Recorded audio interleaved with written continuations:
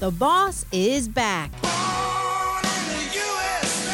But he won't have a live audience to cheer him on. I'm Lisa Mateo. Here's what's trending. Bruce Springsteen is joining up with Boston-based Celtic punk band Dropkick Murphys to play the city's Fenway Park for a free live stream charity event. Springsteen will join the band remotely for a song swap-off, streaming out of Fenway Rocks on May 29th. The Army wants you to play video games? Since the coronavirus has closed high schools and state fairs, Army recruiters are turning to video game tournaments to find potential soldiers.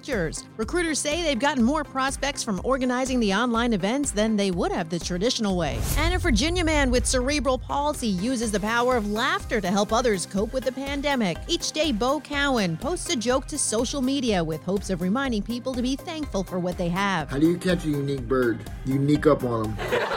Good one, Bo. He says he plans to keep the jokes coming until he's out of quarantine.